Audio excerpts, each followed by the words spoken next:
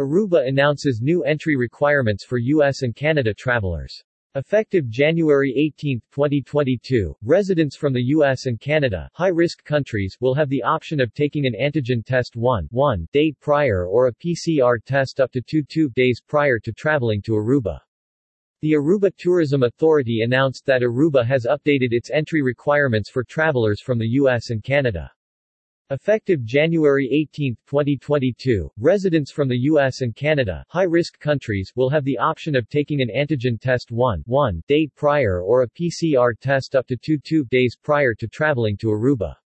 Please note that since December 27, 2021, residents from high-risk countries do not have the option to test upon arrival. Visitors 12 and older, who have tested positive using a molecular COVID-19 test by nasopharyngeal swab between 10 days and 12 weeks prior to travel date to Aruba, and do not show any symptoms, will be exempt from the requirement of providing a negative COVID-19 test result for entry to Aruba. Effective January 18, 2022, Aruba accepts antigen tests and molecular tests, such as PCR, from any certified lab as long as it meets the COVID-19 testing requirements. As announced in December, Aruba had partnered with OK2 Rome to create a more seamless way for visitors to process the entry requirements to the Caribbean island.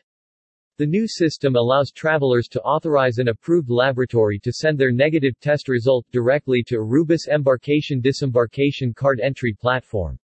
Through this system, travelers can take a video-supervised PCR test or can go to a test center in more than 50 locations, where they can take either a PCR or rapid antigen test.